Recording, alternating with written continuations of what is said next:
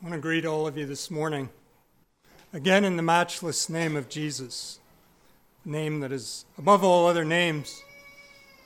I want to continue on giving attention to about 30 verses in Peter's first epistle that we've been working our way through. And as we know Jesus is the name above all other names, in this passage he's presented as the example above all other examples that we pattern our lives after. I'm going to ask you to turn to 1 Peter chapter 3.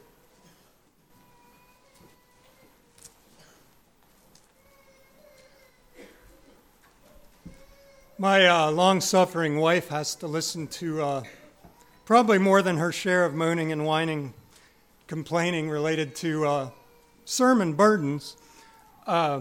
This morning she got to hear my old line about, this has been a month since we were in this passage, and I feel like I need the whole time to rehearse what we've been talking about, and we need to get into new territory. And it's enough when it's 3, 4, 6, 8 verses, but this chunk is just a chunk. So I have a lot of ground I want to cover this morning, but I also want to be a little bit merciful with all of you and do just a little bit of rehearsing, remind you where we are here in 1 Peter. Chapter 3, I'll be starting in verse 1. We have spent some time in the last 16 or 18 verses reviewing a sanctified response to broken authority. In a fallen world, we understand that things are not what they should be. And yet, we're called as God's people to respond in a way that is redemptive and sanctifies and carries with it a testimony. And we've reviewed 2 types of relationships that illustrate this. The first was considering God's people as citizens and our requirement to obey every ordinance of man for the Lord's sake, having the effect of stopping the mouths of foolish and ignorant people. We spent some time looking at servants and masters and the responsibility of God's people to submit themselves to froward masters, unworthy of submission, walking outside of God's will, disgraceful in that. And yet, God's people are called to walk in submission as far as they're able. We understand we are to obey God rather than man when it comes to that point. The last message, we were considering a passage. I'll draw your attention to it here in chapter 2 and verse 21. I'm going to read that again just for review, and then we'll get into the next relationship that we are charged with redeeming and sanctifying and responding in a way that's beyond what the flesh is capable of responding to. Verse 21 of chapter 2, "For even hereunto were ye called, because Christ also suffered for us, leaving us an example that you should follow his steps." And Peter's reminding us here that Jesus is an example, where he's reminding us that Jesus has left footprints. This word steps is speaking of a depression in the ground, a track. Many of you have tracked deer before. You follow the footprints. You can see precisely where that animal stepped because it left tracks. This is what Peter's referring to here in verse 21, that we are to follow Jesus' footprints, his literal tracks, follow him that closely, not just end up where he ended up and follow the general path, but study his life, study his example. We spoke about his example as we used this example of something to be traced. We said that this word was only here in Scripture. This Greek word example was hupogrammos, and that is, it's something that we are to write under. It's a pattern that we're to trace. It's something that given to us for our instruction. We then have 3 who's about this example, about these footprints. Verse 22, who, namely Christ, did no sin, no guile found in his mouth. Our example, footprints to follow. Verse 23, who, namely Christ, when he was reviled not again. When he suffered, he threatened not, committing himself to him that judgeth righteously, namely the Father. Verse 24, again, our example, our footprints to follow. Who, his own self, bare our sins in his own body on the tree, that we, being dead to sins, should live unto righteousness, by whose stripes ye were healed. Okay, we come down to chapter 3, then we open a new type of relationship here. I'm going to spend some time looking at these 7 verses. I'm not ready to commit to get through all 7 of them today, although I should. I don't want to rush, so we'll see what time allows. In chapter 3, verse 1, the text is going to be 7 verses. I want to read this first verse, make a little introduction, and then move on with the message. Transitioning to a new relationship here in chapter 3, verse 1. Likewise, ye wives, be in subjection to your own husbands.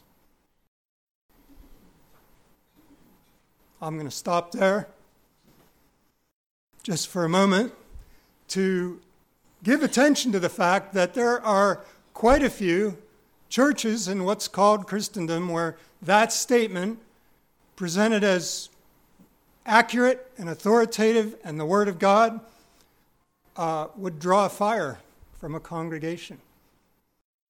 I'm occasionally glad to have a solid oak pulpit here. I understand that this is not a congregation that I expect projectiles to start coming from the audience, but can we be open enough or human enough to admit that this is not a simple passage, even for us, I think. Wives in subjection to your own husbands. That, here we have a purpose word. I appreciated what Brother Darwin shared in his devotion, that it's not our place to go questioning God. We don't demand of God, ask to do something that we'd rather not do. Why? Give me one good reason. Explain it to me. We don't appreciate that from our children, not in that tone at least. But here, God graciously gives us what we would appreciate. Why is this? Why is this costly command given? The word that. If any obey not the word, they also may. Without the word, be won by the conversation of the wives. I want to notice here that the chapter starts with the word likewise. Likewise, obviously, drives our attention back. Let's look back into chapter 2. These chapter divisions are kind of artificial here. We look back at Christ as an example, Christ as footprints to follow. And wives are commanded likewise. And I think it's very reasonable to say likewise is looking back to Christ. He suffered for us. He left an example. Follow in his footprints. He was reviled. He reviled not again. He threatened not. He trusted God for righteous judgment. Wives, likewise, consider Christ. I'm not certain that that's what the likewise is to draw our attention to, because we can also go a little further back to chapter 2, verse 13 and verse 18, which both start with the same command that wives receive here in verse 1. In chapter 3, verse 1, the command is, be in subjection. We go back to verse 18 of chapter 2. Servants, be subject. We go back to verse 13. Speaking of citizenry, I'm not quite sure how to describe who's addressed here, but submit yourselves. Now, I appreciate about the King James that as we read it, it's got a literary quality to it. It's got a beauty. It uses a variety of vocabulary. I read in the introduction to the King James translation, the translators said, we will not be bound to a single word to translate a particular Greek word. In other words, they indulged in a little liberty to make it flow and to make it pleasant and to make it read in a way that's becoming. It has a literary appeal. It sounds nice. It isn't tedious. It doesn't read just like a choppy thing that says, okay, we come to this Greek word here for submit is hupotasso. We have to say submit. No, they use a variety of words that mean the same thing. But we lose the fact that in verse 13 and 18, chapter 2, and verse 1 of chapter 3, the same Greek word is used, I'd say, for emphasis or for point. So we could read verse 13, submit yourselves to every ordinance of man. Verse 18, servants, submit yourselves to your masters. Chapter 3, verse 1, wives, submit yourselves. Likewise.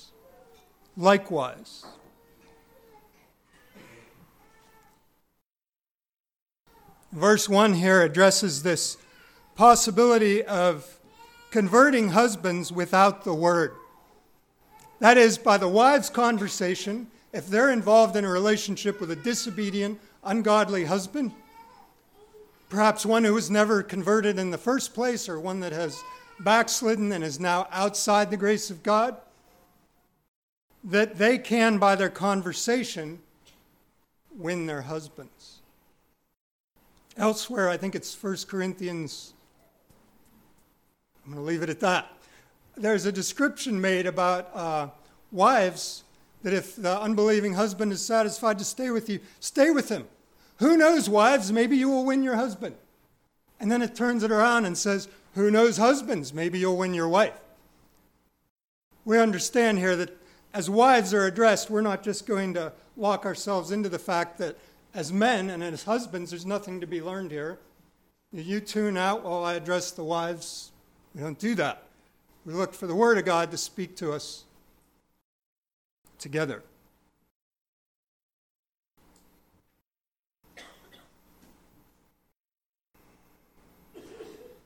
So what's called for here is for wives, through their holy lives, to draw someone to Christ who is outside of Christ, without a word, to be won. This concept that just seems like a contradiction, it's basically calling you wives to a wordless conversation. Wordless conversation. You are to participate as wives in this situation that's described in a wordless conversation. I don't know how many of you ever sat in awe, but whenever I sat in the back, and I try to pay attention up front, but occasionally, eyes wander a little bit, I'd look over and I'd see Evangel Miller sitting there. What's that about? I follow his gaze over, and guess who? There's Rosemary. She's over there. They're having a conversation 40 feet apart, oblivious to everybody except for nosy people that are snooping and watching like me, communicating clearly without a word. That's impressive. Very impressive. Lip reading fascinates me. I love to watch it. I kind of miss it. A wordless conversation.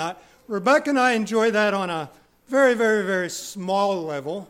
After 37 years of marriage, you might occasionally see us exchange a glance and a little bit of body language, a little bit of face motion, maybe a whispered word. After 37 years, there's a fair amount communicated without a word. We see here in verse 1 that wives in subjection to husbands, if the husband obeys not the word, they may, without a word, win their husbands by their conversation. All right, we stumble a little bit over this word conversation because 400 years ago, I guess 411 years ago, when the King James Version was authorized by King James, conversation meant daily life, everyday routine. The practical things you do that are visible through the day. That was your conversation. And now somehow, and I'm not here to explain it, we've come to the point that a conversation is two people talking. So we understand that the wives' conversation that has the potential to win the disobedient husbands is not this wordless conversation like Evangel and Rosemary would carry out. It's speaking of their everyday lives. Their everyday lives. Peter, it fascinates me that the Apostle Peter has been called the apostle of conversation because he uses the word conversation, referring to everyday life, 25 times more often than the rest of the New Testament. You should write that down. There might be a test afterward. What's to be learned from that? 1 Peter, 2 Peter, 8 chapters, 8 times, twice in our text today, Peter speaks of conversation as everyday life. He uses the word conversation 8 times in 8 chapters. The rest of the New Testament, I looked it up, it averages 1 time every 25 chapters. Peter is 25 times as likely in a given verse to talk about our daily life. He's obsessed with it. The transformed life of the child of God. The conversation. He speaks of holy conversation, filthy conversation, chaste conversation. On and on. He's obsessed with conversation. And he seems terribly concerned that this example that we follow of Jesus' life and these footprints that we follow of Jesus' life are followed closely by God's people. Very closely. I find it ironic that this is the same Peter that before he was a pastor to the churches in Asia Minor, before he was an apostle at Pentecost, he was a disciple. And he just isn't our sharpest example of someone that followed Jesus' example and followed Jesus' footprints. Matthew, Mark, and Luke all recount the fact that after Gethsemane, when following Jesus was going to start costing something, there was going to be suffering involved, there's risk involved, the arrest at Gethsemane. How closely is Peter tracking Jesus' footprints, Jesus' example? Matthew, Mark, and Luke tell us Peter followed Jesus afar off when it started to cost, when there was risk involved. Maybe you're like me, sadly. Think of Peter.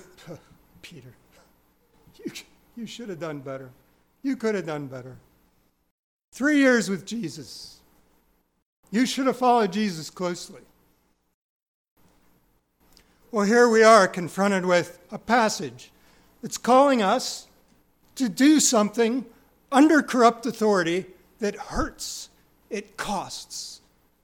It costs reputation. It costs treasure. It costs our own self-esteem in the eyes of the watching world.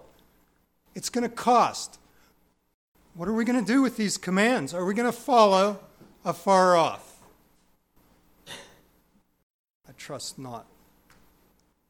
I want to mention again, as we talk about wives being in subjection and the throwing of projectiles and the trauma that would happen, sadly, in a lot of churches to consider this passage, a word that the world knows very well. I hear it and I read it. I don't know if we use it or know it, but it's the word misogyny. Misogyny. This is not like a back misogyny. Like you get your therapy and I went and got my sore muscles misogyny. No, this is different. Misogyny is a term the world uses and I think we would do well to be familiar with. The word mis is against, and gynos is the word that's used here for wives. It's women. Against women. Grinding down women. Ordering women. Requiring of women. Despising women. Misogyny. All right. Is that just an exercise in lame words that you'll never need to know again? I don't think so, because I find as I read news articles and even speak to people that I run into, I hear that word more than I've ever heard it before. And it's addressed at us. Maybe not so much at you sisters, but us. Misogynists desire to control women. And it's because somewhere deep down inside them, they despise women. They have no regard for women. They don't honor women. So let's push them down. Let's grind them down. Let's roll out these passages. I mean, there's more than a few in the New Testament. Misogyny. You know, it shouldn't surprise us that we take heat for embracing simple commands of the Word of God, that our society despises things that are simply laid out in the Scriptures. I don't know if you remember, I'm afraid it might have been 6 months ago now when I started into this passage. I said it had 2 verses that bookended it, one at the beginning and one at the end. Let's look back to chapter 2, verse 12. Peter prophesies that we will experience being called evildoers for obedience to the Word of God. And here we are discussing women in subjection to their husbands, wives in subjection. It says in verse 12 that when our conversation is honest among the Gentiles, they will speak against you as evildoers. Misogyny would be one way we're spoken against, for having a desire to walk in obedience to the commands of Scripture. They speak against you as evildoers, but on some level they recognize, seeing your good works, and they will glorify God in the day of visitation. I kind of glossed over that when we started because I'm not absolutely certain what to do with it. But on some level, the very people that would attack God's people for, say, misogyny, will glorify God because of our testimony, if not in our day, on the day of visitation. The same statement's made again if you drop down to chapter 3, verse 16. When we someday, I trust, finish this passage, we will come to this verse, the other bookend of the passage. Having a good conscience, that whereas they speak evil of you as of evildoers, they may be ashamed that falsely accuse your good conversation in Christ. I don't know what you do with that, but to me, I take a little bit of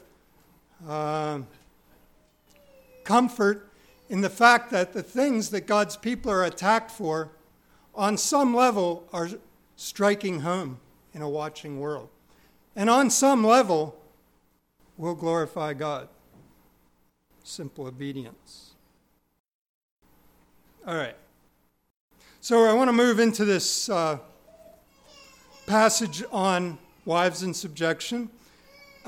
We talked about this word likewise that kicks it off, and I just want to notice this word here. I brought along a little bit of an object lesson.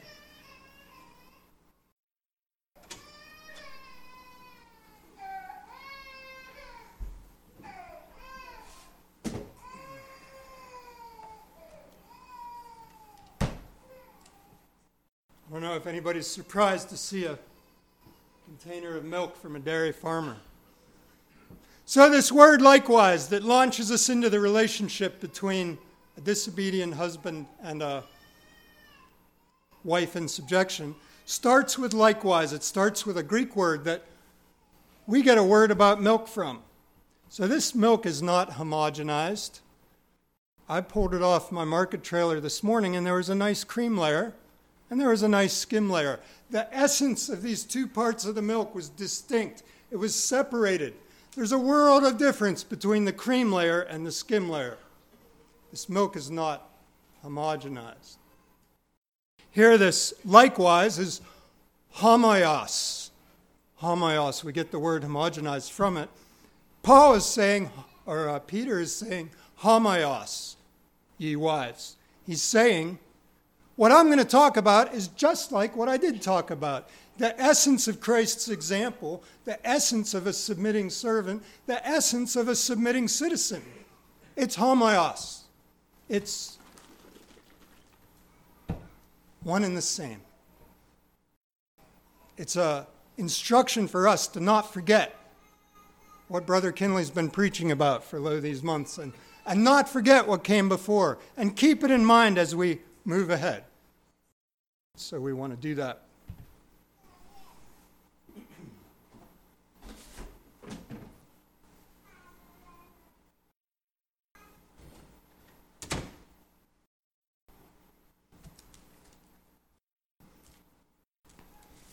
The essence of a godly wife submitting to a disobedient husband is one and the same, with Christ being reviled and reviling not again, being threatened and threatening not again. bearing our sins, healing us with his stripes. This is what a wife is doing. This is what a servant is doing. This is what a citizen is doing. Submitting when everything about us cries out, this isn't right.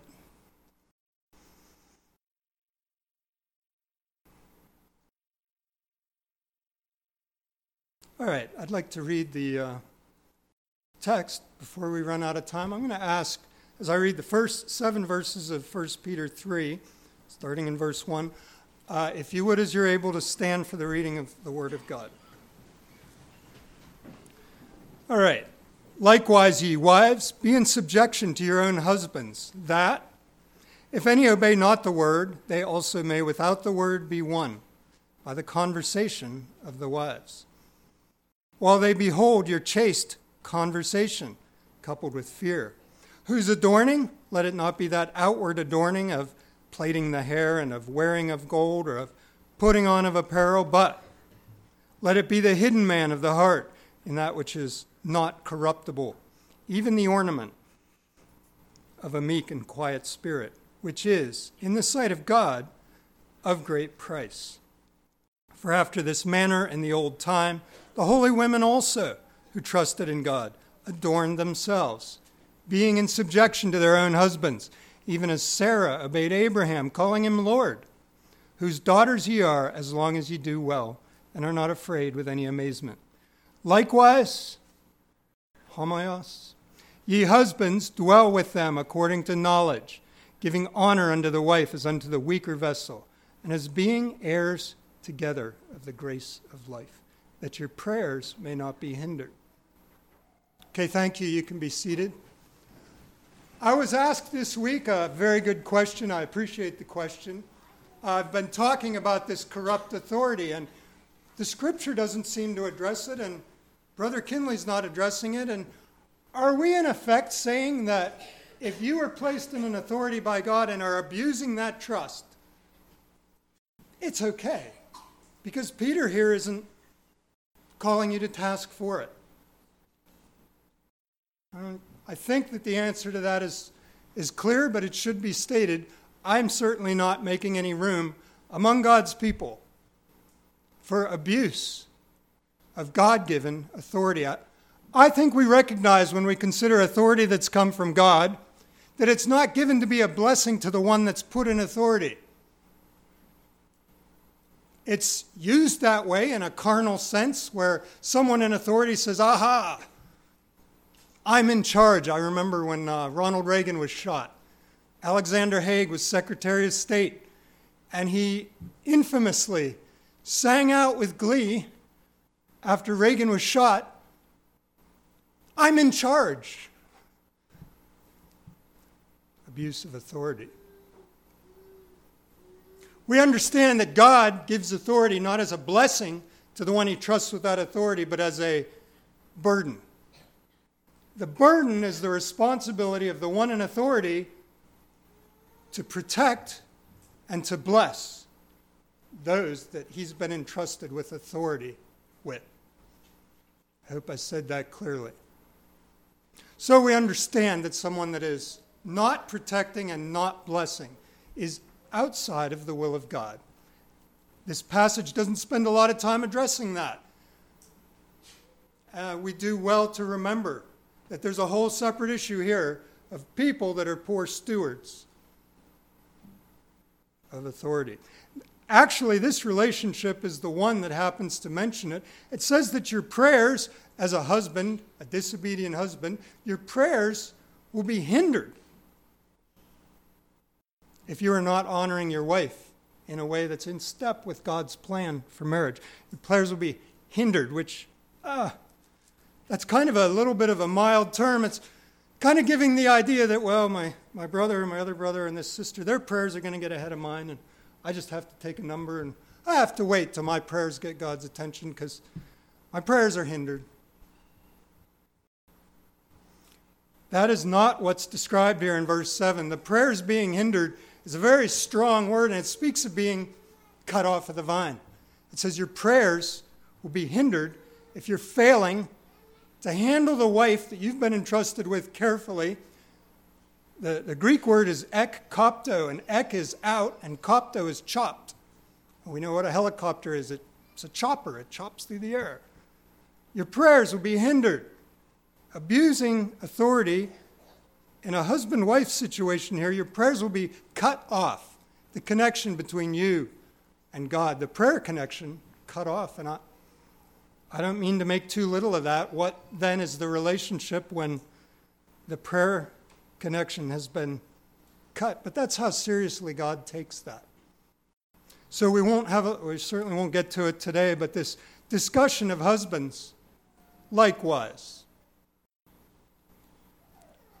Wives are putting themselves in a tremendously vulnerable situation when they are unreservedly subjecting themselves to a husband.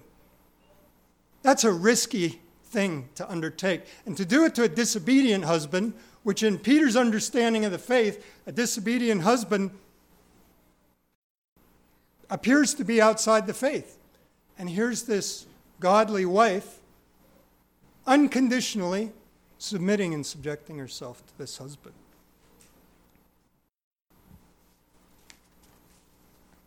All right.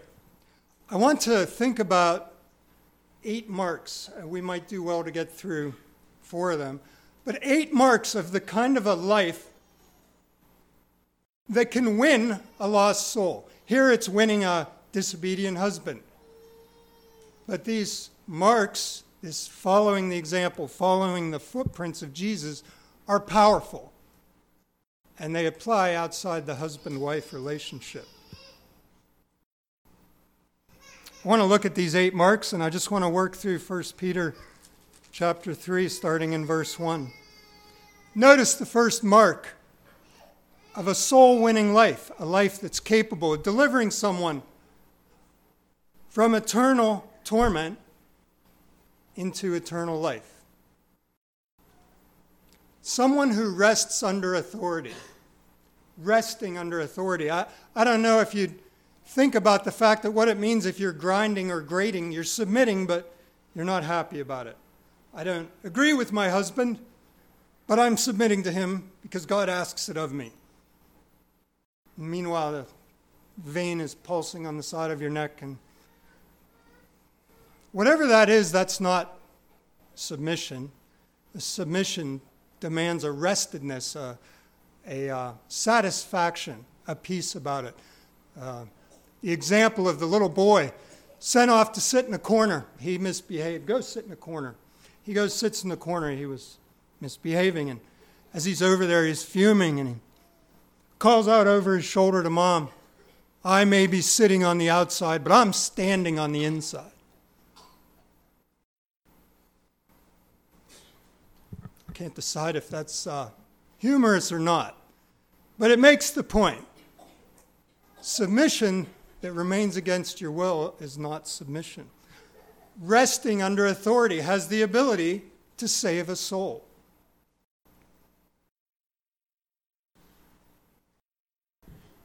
We have other verses that could invite projectiles in some circles. Wives, submit yourselves unto your own husbands as unto the Lord. Ephesians 5, Colossians 3. Wives, submit yourselves unto your own husbands as is fit in the Lord. Titus 2, young women, be obedient to your own husbands. I hesitate to use Little House on the Prairie 2 sermons in a row, but sorry, just have to use it.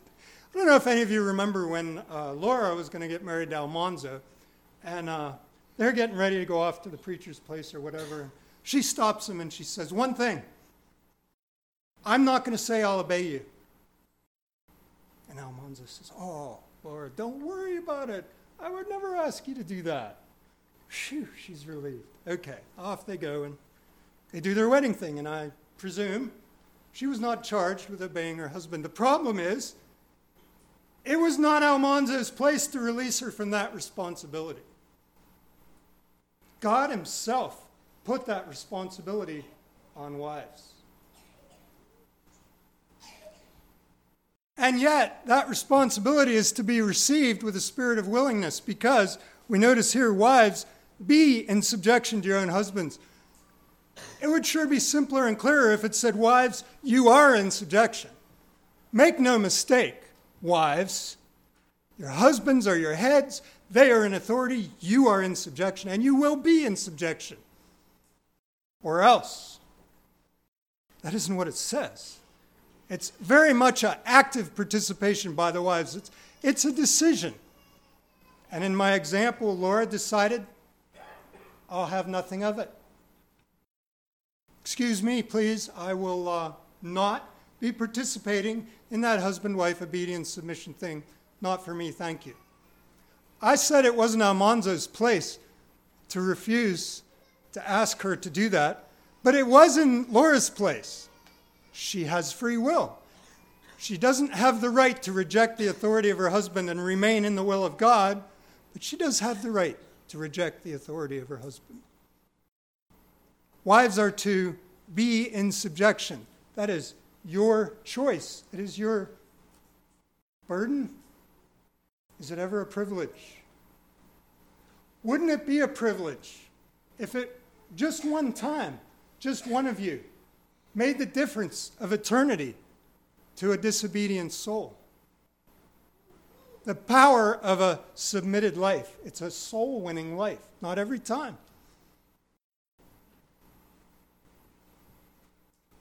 All right, I want to move on here. We see wives, be in subjection to your own husbands, that, if any obey not the word, they also may, without the word, be won by the conversation of the wives. So outside of the word, apart from being preached at. I don't know if my wife has ever preached at me. She's certainly made some well-needed suggestions and comments. But the idea that she would go around and say, I was reading the Bible today and I found this verse, and do you remember this verse? And got that in my face and said, What's described here is a conversation. It's a daily life that's winning. It's convicting. It's powerful. It's capable of saving an immortal soul. If any obey not the word, they may, without the word, be won by the holy lives of the wise. Make two statements here. One is, Romans says, faith comes by hearing, and hearing by the word of God. I'm going to make the statement that no one is saved apart from the word of God. I may get myself in trouble. Come up afterwards and correct me.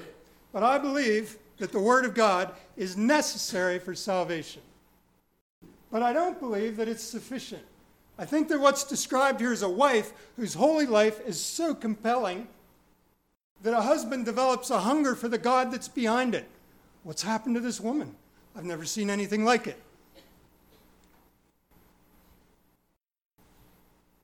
So the word of God is necessary for someone to come to faith, but it's not sufficient, usually, almost never. That is, you take a tract, you take a Bible, you wave it in somebody's face, you say, you're headed for eternal torment. Jesus died for your sins. God loves you, has a perfect plan for your life. Here, read this tract, and off you go to confront the next person. Apart from a holy conversation, apart from a relationship, here's the word of God. Almost always requires more than the word. I'm also going to say that a compelling Christian life, a godly, submitted, obedient wife, by itself does not convert the soul. Why would I say that? Well, for one reason, Jesus had a perfectly holy, perfectly godly, perfectly submitted life, and we read the Gospels and we don't find him confronting people with his holy life. Look how godly I am. Don't you want to be a child of God? No. The godly life, the holy conversation, gives him a platform that the Word of God can be effective from. So here we read the second mark of a soul-winning life is that it demonstrates Christ before it shares Christ. don't want to use that as an excuse to always be demonstrating Christ and never really get to the power of the gospel and the converting power of the Word of God. But we need to pay attention to the fact that the wife here is charged with, without the Word, winning by their conversation. Could ask the question, what's more important, our practice or our preaching? Kind of curious what people would say, but I would say the answer to that question is yes. On their own, independently, one without the other, preaching without a practice or practice without a preaching is at least hobbled. All right, I want to move on to the third example we find here of a soul-winning life, a life that can win a soul.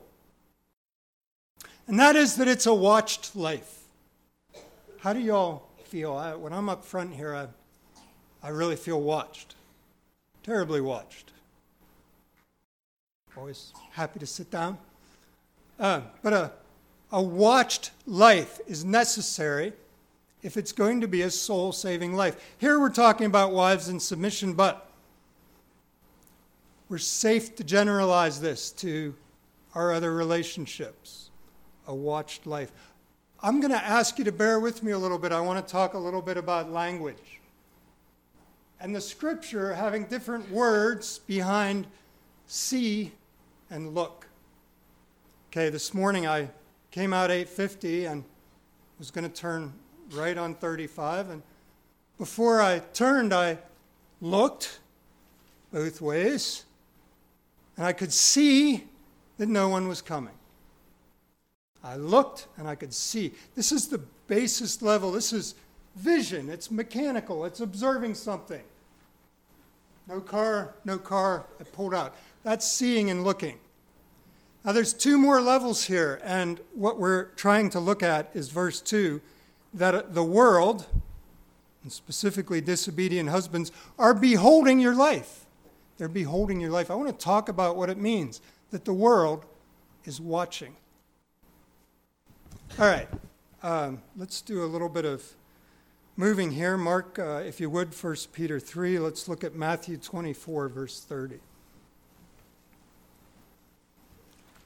I want to try to make the point that a soul-winning life is a watched life. Matthew 24, verse 30. Okay, these two verses are not describing looking left and looking right on Route 35, seeing if there's any cars coming, looking. But the language here is basically see and look. Then shall appear the sign of the Son of Man in heaven. Then shall all the tribes of the earth mourn, and they shall see the Son of Man coming in the clouds of heaven with power and great glory. All right, when the tribes of earth see the Son of Man coming in the clouds with great glory, that has very little connection to seeing that there's nobody coming on Route 35. It's a whole nother level of observation. And there's another Greek word is used here for what's seen. It's actually a word that would be better understood, gazing. They will gaze. The tribes of the earth will stand with their mouth open. The sign of the Son of Man coming in clouds. It's not just something I saw mechanically with the vision of my eyes. It's, okay, this is big. This is really big. John 1. Turn to John 1, verse 51. Still considering what it means to have a watched life. John 1 and verse 51.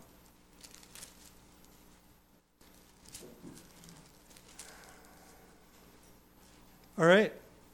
Jesus saying to Nathanael, "Verily, verily, I say unto you, hereafter ye shall see. You shall see heaven open. You shall see the angels of God ascending and descending on the Son of Man."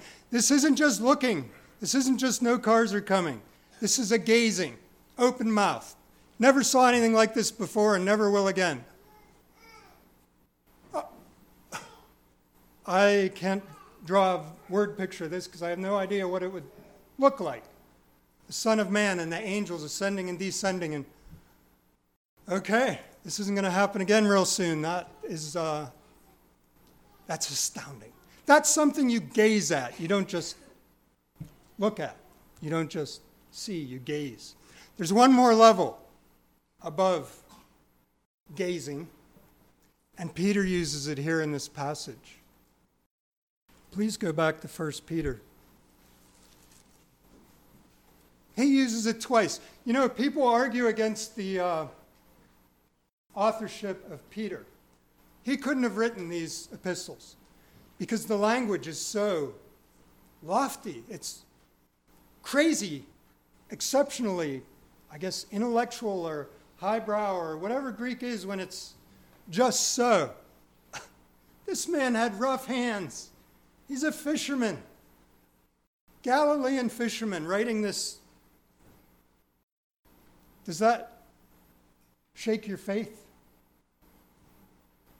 If it does, consider the fact that a Galilean fisherman cannot make the lame walk either. He's performing things that are well beyond his pay grade.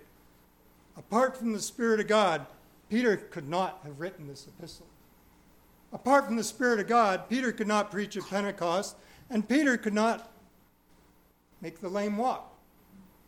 The glory for that goes to the Spirit of God, and I just think we can be encouraged by that. So anyway, I'd like to look at, and then wrap up, 1 Peter 2:12. We're coming back to the fact that these disobedient husbands are beholding the holy conversation of you wives in your submission. They're beholding it. Well, that word, that Greek word, it takes this word for gaze and it adds a emphasizing, I want to say this better. It takes the word for beyond seeing to gazing, it adds an emphatic to it, and that is, if anybody's writing it down, you can write down epi, E-P-I. It means above. Above gazing.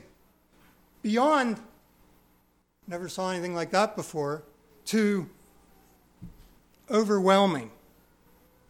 Dazzled by what I'm seeing. Transfixed. I'm enthralled. That is powerfully compelling what I'm seeing.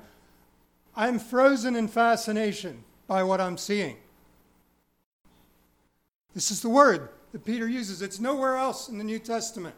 He uses it twice here in this passage. Once talking about wives in submission, and once here in verse 12. He's taken this word for gazing with your mouth open and added this epi to it and said, it's beyond astounding to behold the holy conversation of a submitted wife. And maybe I'm going too far to say the holy conversation of a submitted servant or a submitted citizen. This is astounding. And it's powerful. Verse 12 of 1 Peter 2 reads, have your conversation, your life, honest among the Gentiles, that whereas they speak against you as evildoers, they may by your good works which they shall behold. This is this word, epioptanomai. It's beyond gazing. They're going to behold your good works, and they'll call you evildoers and despise you for righteous living, but on the inside, they are enthralled.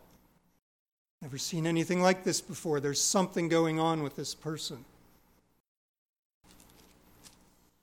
Same word, this frozen in fascination because I've seen something I've never seen before. Can't even really believe what my eyes are seeing is used again in chapter 3, verse 2, where husbands, in their disobedience, see wives exposing themselves to great danger, loss of reputation, risk, even of life and limb.